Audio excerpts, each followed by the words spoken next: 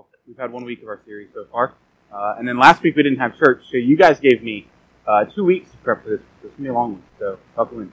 No, I'm just kidding. But we're going to be in 2 Samuel chapter 11. So this series that we've called it Growing from Failures. And so obviously in our life we want to grow from our own failures, but what we've been doing in this series is we've been looking at the worst failures in Scripture, and we've been trying to learn and grow from those failures. And so tonight we're going to see another failure. Before last week, or 2 weeks ago I guess now, we talked about Joshua. We talked about the failure of overconfidence. And we talked about how it's okay to be confident as long as you're confident in the right person, and that person is Jesus Christ, right? And so tonight we're going to be talking about the failure of lust.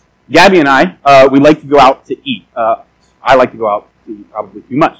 And so we like to go out to eat, and when we go out to eat, we like to try new things. We like to try new places. We like to try different foods. But most of the time, and I have this problem, right? And every time we go out to eat, it goes the exact same way almost every single time, with a few exceptions. We'll sit down at the table, right, and we'll get ready to order, and I'll have a menu, right, in my hand. I'll be looking through, trying to figure out what I want to eat, and I try to stay with some things that I feel like I'm going to like, right? I try to stick with things that are familiar, and Gabby always picks the things that are like way out there, like I don't know if I want to try that, okay? So she's looking at the menu, I'm looking at the menu, I'm trying to figure out, and I pick what I want. The waitress comes back, right? And so I'm looking at the menu, and I say, I think I'm going to have this right here, and she says, okay, I'll bring that out to you. And Gabby tells her what she wants. She goes back in, and Gabby and I were having our conversation. They bring the food out to us, right? And they put the food on the table, and I begin to eat my food, and it's okay, right? And I'm tasting it, it's all right, I'm liking it, I'm eating it, and Gabby will ask me, would you like to try mine? I say, sure, I would love to. And I try hers, and I almost always end up saying this phrase, I wish I would have gotten that, right? Almost every single time, because what I have, it's okay, it's all right. And so what I've learned now is I've learned that when we go out to eat, whenever she orders, I just say, I'll have the same thing. I make her go first. But I always end up wanting what she got. Isn't that just like us as human beings, right? We always want what the other person, we always want what the other person has in their life, right? It's just like we are. We've turned to this word. When I said that we're going to be learning about the failure of lust tonight, most of you either turned me off or you got really uncomfortable, right? Because we've turned the word lust into a purely just a sexual term, right? We've made it something that's really uncomfortable, but that's the kind of lust we're going to be studying, but it's not the kind of lust that I'm talking about, because lust can mean a lot of things. So the definition of lust that we're going to be going with tonight, here's what I've put together as our definition of lust that we're going to go with tonight, okay? Lust is a desire to have something that God, in His sovereignty, has not chosen to give. A desire to have something that God has not chosen to give to you. And when we define lust that way, we all struggle with it, right? It may not be the lust that we all think of. It may not be the lust of looking at someone in an inappropriate way. But your lust, when we define lust that way, then you wishing that you could be as attractive as that other person becomes a lust. You looking at how successful someone else is and wishing that you had their success becomes lust. You looking at somebody else's wife obviously becomes lust. Anything that you look at, oh man, I want that, I wish God would give it to me, I want that, that becomes lust. See, every single one of us struggle with lust. It just matters what we're lusting after. This is why in the book of James says, he's talking about prayer, right? And he says, you ask and you receive not. Why? Because you ask amiss, that ye may consume it upon your own, what's the last word? Lust. James says, look, you're praying about all these things. You're praying because you want them. You're praying, you're asking God to give you all of these things, but you're not receiving them because you're asking amiss. You're asking in vain just because you want to fulfill your own lusts, your own desires to have something that God has not chosen. So we're looking at the failure of lust from 2 chapter 11, right? And we're studying David in this passage. Pretty familiar passage, right? We know that David, he's the king of Israel. He's been chosen by God to be the next king of Israel after Saul. And so David's been king. He's been king for a while now. He's kind of knows the ropes, right? And so look at verse number 1. And it came to pass, after the year was expired, at the time when the kings go forth to battle, that David sent Joab and his servants with him, and all Israel, and they destroyed the children of Ammon, and besieged Rubah, but David tarried still in Jerusalem. And it came to pass, in the evening tide, that David arose from off his bed, and walked upon the roof of the king's house. And from the roof he saw a woman washing herself, and the woman was very beautiful to look upon. And David sent and inquired after the woman. And one said, Is not this Bathsheba, the daughter of Eliam, the wife of Uriah the Hittite? And David sent the messengers and took her. She came in unto him, and he lay with her, for she was purified from her uncleanliness. And she returned to her own house. And the woman conceived, and she sent and told David, and said, I am the child. David, the greatest king that Israel had had up to this point, and I believe has ever had other than Jesus, commits this awful, terrible thing. Why? Because he wanted something that God had chosen not to give. So tonight we're going to be studying this story, and I don't normally do this, but I'm going to tell you the direction that we're going to go with this story. Okay? Tonight we're going to answer three questions. We're going to ask ourselves, why did David give in to his lust? Why did David give in to his desire? Then we're going to ask, what did David do when he gave into that desire? And then we're going to ask, what can we learn about God from this story, right? Because last time I said we have two goals in this series, right? Our first goal is to learn and grow from these failures, and our second goal is to kind of learn and grow our view of God and learn about what God's heart is in the midst of our failures. And so as we look at the failure of lust tonight, I ask you to keep your heart open and see what God has for you. Let's pray real quick before we get in. Father, thank you for this time that we have together. I pray that you teach us, first of all, what we can do to prevent something like this tragedy from happening to us, and also help us to learn something about you. I pray these things in Jesus' name. Amen. So why did David give in to his lust? Well, there's three things that I see from this text of why David gave in to his lust. First of all, he put himself in a position to give in. Look at verse number 1. It says, And it came to pass, after the year was expired, at the time when kings go forth to battle.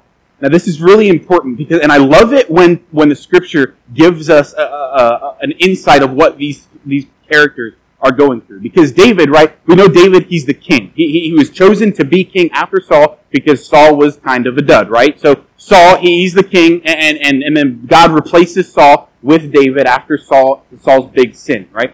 And so David, he's the king, right? And it says that this is the time when the kings, David's the king, go forth to battle. And what we also know about David is that David is a warrior, right? We know that from earlier in 1 Samuel that David kills Goliath as probably about a 16-year-old boy. David killed his first person when he was about 16 years old. So David, he's a warrior. He's not some wimp like sitting up in a capsule. No, this dude has killed multiple people. Remember in 1 Samuel 17, it talks about how the people made a song and they were singing about, Saul has slayed his thousands, but David his tens of thousands, right? And so David, he's a war. Like, this is the guy that when Saul said, hey, David, you want to marry my daughter? Okay, you have to go out and you have to kill 100 Philistines by yourself. Because Saul wanted David to die, right? And then David goes out and he does it. He kills 100 Philistines, and Saul's like, well, now what do I do? But, so David, right, he kills people. Like, that's what he's done for almost his whole life. And so this is the time when the kings go forth to battle. Like, this is up David's alley, right? He's the king. He's a warrior. Like, he should be there. But look at verse number 1 at the end. The verse says he sends Joab and he sends all the armies of Israel. The end of verse number 1, but David tarried still in Jerusalem. Like, no, David, you're supposed to be in the battle. David, you're supposed to be, this is the time when the kings go forth to battle. But David, you're the king. You're a warrior. You're supposed to be in battle. But David said, no, I'll send Joab. I'll send the rest of Israel. I'm going to stay here. I'm going to stay in Jerusalem. I'm going to stay in my palace. I'm going to stay here. And if David would have just done what he was supposed to do, and if he would have gone to battle, this whole entire thing that ruined his family could have been avoided if he would have just been where God wanted to be. See, many times in our life, we can avoid giving into our own lust if we would just purposefully stay away from it. Because some of us, we put ourselves in situations that allow us that encourage us to give into our own lives. Like we struggle with thinking inappropriately about people, but then we look at the movies that we watch on TV and the music that we listen to, and it's just feeding those thoughts. Like, we know we struggle with jealousy. We know we struggle that when we see that girl on Instagram that's beautiful, we struggle with coveting and envying. Like, man, I wish I had her looks, and yet we scroll for hours upon hours on Instagram. Like we wish that we had the success that that person has, and we know that when we look at the magazines, we see these people that are super successful and that have all the money, and we know that when we look at these things, we're going to struggle with that coveting, that lust, but we do it anyway. When's the last time that you didn't do something that you wanted to do because you know it could lead you to, not because it was sin, but you knew it could lead you to giving in to your own lust? The Bible says in 1 Corinthians 15:33, be not deceived, evil communications corrupt good manners. What Paul was telling the church form is, look, if you hang out with these people, it's going to lead you to do evil things. And so don't hang out with those people if you don't want to do evil things. Well, the same thing can be applied to our lust. Look, if you don't want to give into your lust, then don't do that thing that leads you to falling into your lust. Stay away from it. Flee from it. But David didn't. He decided he was going to stay in Jerusalem. And I caution you. Look, I'm not a legalist, right? I don't think that we should just have standards to have standards, but I do think we should have standards that help, that keep you from doing evil. David, he stayed in Jerusalem. He put himself in a situation to fail, but also he didn't listen to the people that God had put around him. Look back at the passage. Look at verse number 3. And David sent and inquired after the woman. And one said, is not this Bathsheba, the daughter of Eliam, the wife of Uriah the Hittite? Like this servant, David, he's like, man, that girl, she's attractive, right? I'm going to ask a few questions. So he starts asking around. And one of his servants goes, David, hey, hang on, hang on. That's like somebody else's wife. Like, that's Uriah's wife. You can't just do whatever you want. Like, look, David, there's laws, right? You can't just disobey God like that. And the servant, he's trying to encourage David, hey, don't do this because that would be wrong. But David doesn't listen. He doesn't listen. He doesn't listen to the person that God put in his life. You see, God loved David so much that he put people in his life that would keep him from doing evil things. And God has done that. I was talking to the teenagers this week about that, about influence. Like God has put people in your life to prevent you from doing evil, wicked things. And he's put them there not because he hates you, because he loves you and he knows what sin will do to you. And so he's put people in your life. The question is, are you listening? Are you listening to the people that tell you to stay away from those lusts that you struggle with, those desires that you struggle with? Are you listening to those? So first of all, he put himself in a situation of failure.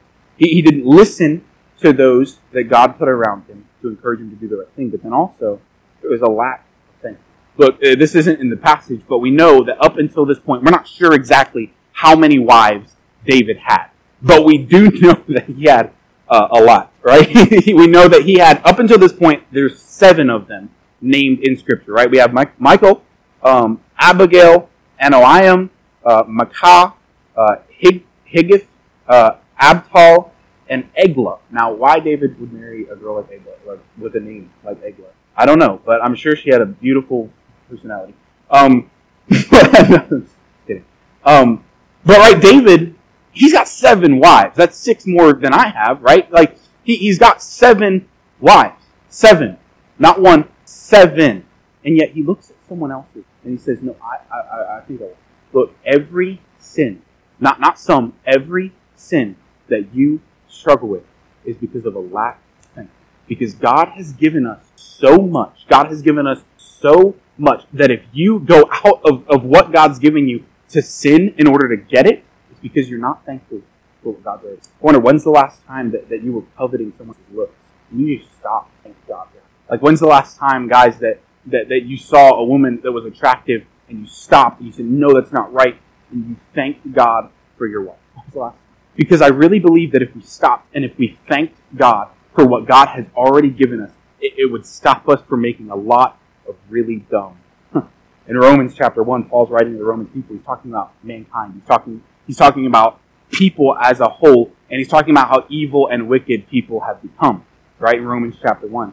And here's what he says. He says, because this is the reason they were evil. When they knew God, they glorified him not as God, neither for thankfulness. Like their lack of thankfulness was what led them to living lives separated away from God. And I wonder, is your lack of thankfulness, because a lack of thankfulness will lead you to fulfilling your own flesh. And so what's our key thought? Why did David fail? And so what we can learn from this is not to put ourselves in situations that bring us closer to our own desire, but to surround ourselves with people that bring us closer to God's desires and thank God for what He's already done. And if you would just do that, it would keep you from making a lot of really dumb mistakes. So we see why David gave into his own lust. But then, what did David do when he gave into it? Right? Because David, he doesn't listen to the servant, right? And the servant is telling him, like, hey, David, that's somebody else's wife. And David, he goes, he gets Bathsheba. He commits this awful, terrible, wicked thing that he does, right? Most of us know the story. And he ends up getting another man's wife. Right? Like the greatest king of Israel. And he commits this awful crime. And so David, like, he's in a dark place. He messed up really bad. Like, he sinned against his God. And so what does David do? He goes to God and he repents and he says, God, I did this wicked thing. No, that's not what David does, right? That's not what he does. Because verses 6 through 13 of this chapter is David making a desperate attempt to cover up what he did, right? He brings Uriah, Bathsheba's wife, back from the battle. And so Uriah comes in, and so David's like, hey, Uriah, while you're here, your wife is back home, so why don't you go down and spend some time with your wife, and trying to encourage him to go down so he can cover up what he did. And Uriah says, no, I can't do that, because Uriah, he was a just man, right? And so he did the right thing. My buddies, they're all out at battle. I can't go home and be with my wife. No, I'm going to stay in the palace while you have me here. And so the next night, right, David, he tries to get Uriah drunk, and he does. He gets Uriah drunk, and so then he sends Uriah. He tries to get Uriah to maybe go back to his house, and Uriah, no, I'm going to stay here with my fellow soldiers. My other soldiers are back. They're back at the battle, and so I can't do that. And so the last thing David does, in a desperate attempt to cover up him falling into, he sends Uriah back with a letter to Joab. And the letter says, hey, look, when I want you to send Uriah to the most heated part of the battle. And I want you to put him out front. And then I want you to take all the men, and I want you to move all the men back so that Uriah dies. And then after Uriah dies, I'm going to marry Bathsheba, and everything will be okay, and nobody will suspect that he doesn't tell Joab that. And so he does. He sends Uriah to the front of the battle. Everybody else retreats except for Uriah, and Uriah is killed. So David has just got another man's wife pregnant. And now he's murdered an innocent in cold blood. Like, this is a man that God at one point called him a man of God. And now he's really, because when you try to cover up your sins and your lusts, your desires, you will never prosper. Ever. But this is what David tries to do, right? He tries to cover up the sin. And this is so much like us. Like, some of you in here, you're trying to cover up your own sin, right? Because you don't want your wife to find out. Like, you don't want your friends to find out. You don't want Pastor Yoder to find out. Like, you don't want people to find out the things that you struggle with, the thoughts that you think. You don't want people to find out, and so you spend your entire life trying to live this double life and having these thoughts in your head, like these insecurities in your head, because you think she's so attractive and you want her looks, or you think she's attractive and or you wish you weren't married, or you wish you were married, and you're trying to cover up these thoughts and act like you are perfectly fine, but on the inside you know that you're struggling. Like, you're trying to do what David did. And David tried to cover up his own sin, and it just led him deeper and deeper until it destroyed him. I was reading about Eskimos. And Eskimos have this weird way of killing wolves, right? Because you can't just go out and stab a wolf, right? Because they will eat you. So what they would do is they would get seals, right? And they would kill the seal. And so they'll dip the knife in seal blood. And then they'll go out of their little hut, right? And they'll bury the knife in the snow so that the blade is sticking up out of the snow. And that blood will freeze to that knife, right? And so then the wolves, right, they smell the blood, and so they come running, like me when there's Culver's. And so they come out, they're running, right, and they try to get that blood that's frozen to that knife. And so when they get to the knife, right, they start licking it. They're having, like, a time, right? They're licking this blood because it's delicious to them. And so they keep licking, and they keep licking until the blade of that knife explodes. And so they'll keep licking, and then all of a sudden, like, the blood's warm, right?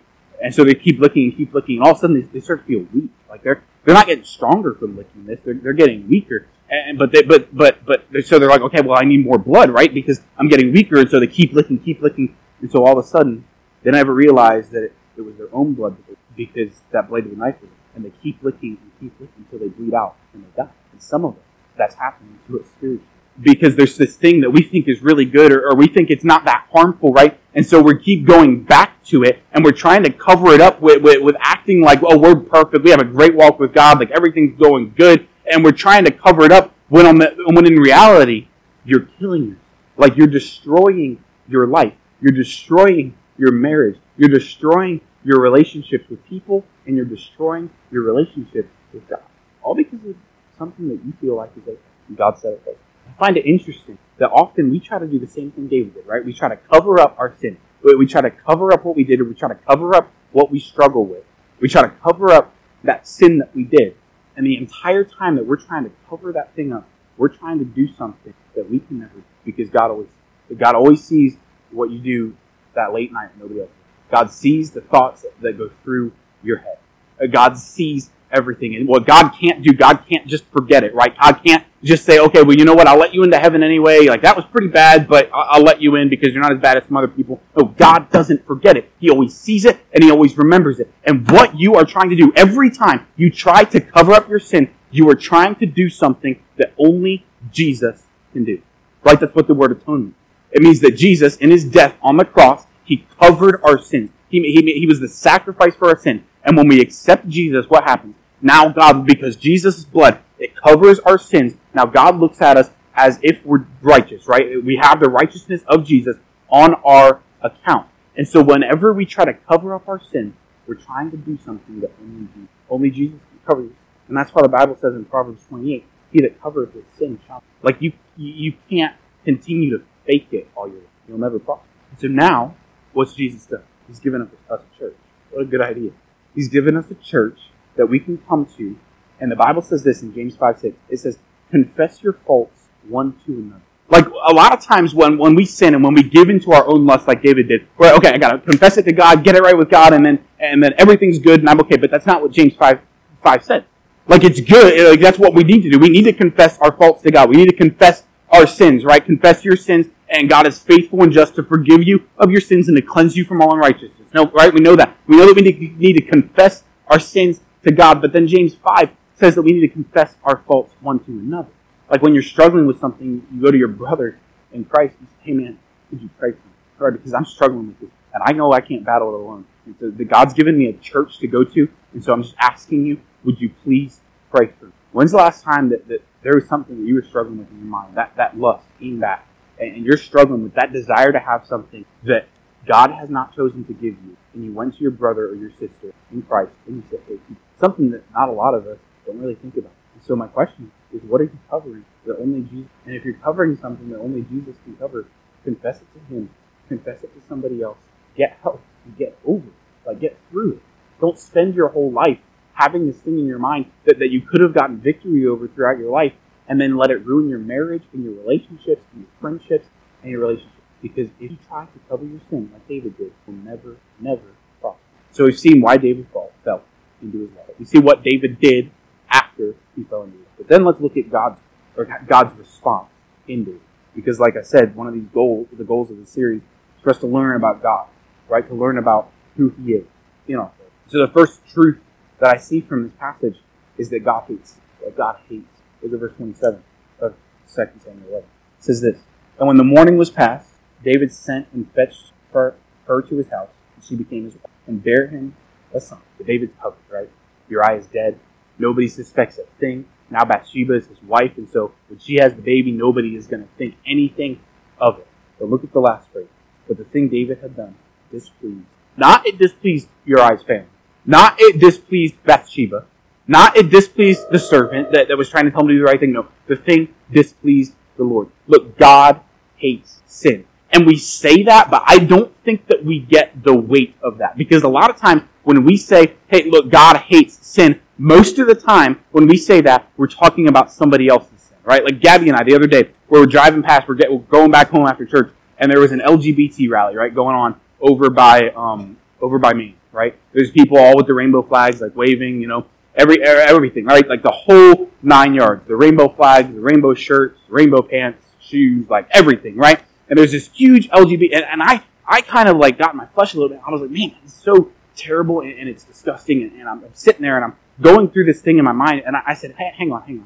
And the Holy Spirit kind of smote my heart. Because just as much, look, this is important for you to get. Look, just as much as God hates homosexuality. God hates my pride, justice. These 6 things doth the Lord hate. Yea, 7 are an abomination. First one, a proud. Right? God hates it when you're prideful just as much as he hates it when when a man has a relationship with another man. And as I'm thinking, I was like, man, God hates that. And then I thought, well, God hates my sin. Not God hates sin. God hates my sin. God hates your sin.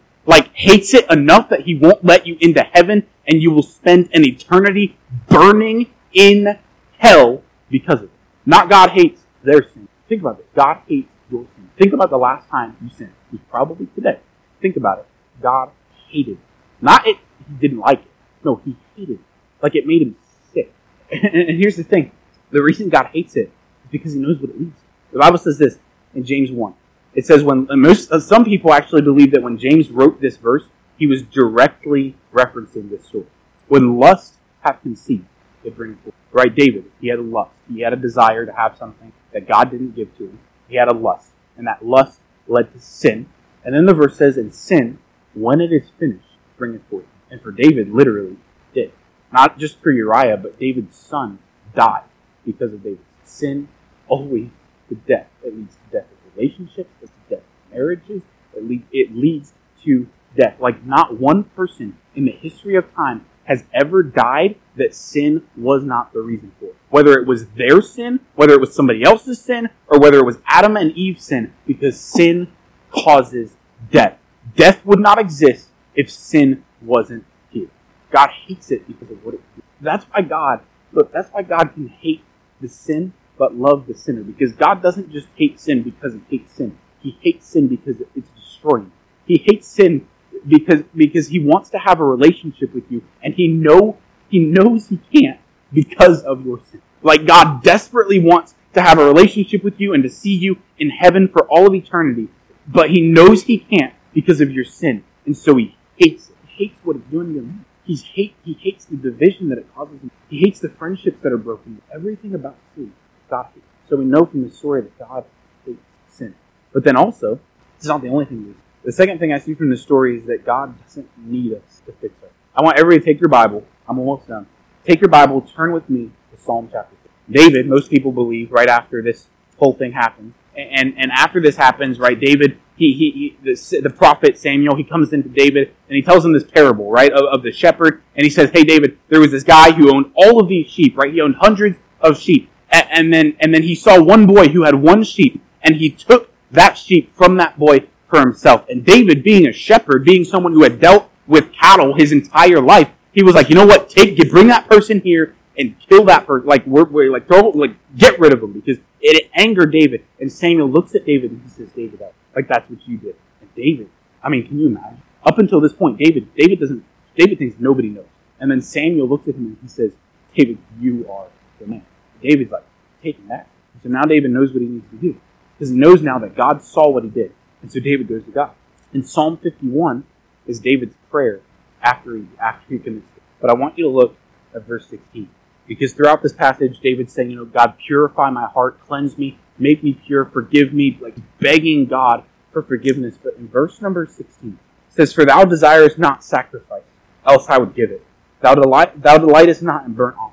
David says, look, God, if you wanted me to go out and kill something to pay for my sin, then I would do it. If you wanted me to go out and grab the most expensive horse and kill it, I would do it. If you wanted me to give everything I had and pay for my own sins, God, I would do it.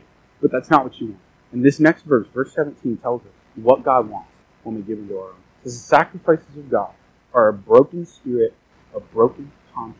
O God, thou wilt not. But when you give into your own, and when you commit a sin because you wanted something that God has not chosen to give to you, God's desire for you then is to hate your sin, come to a point where you are broken about your sin. Because God's desire after you fail him, his desire is not for you to then go and fix yourself.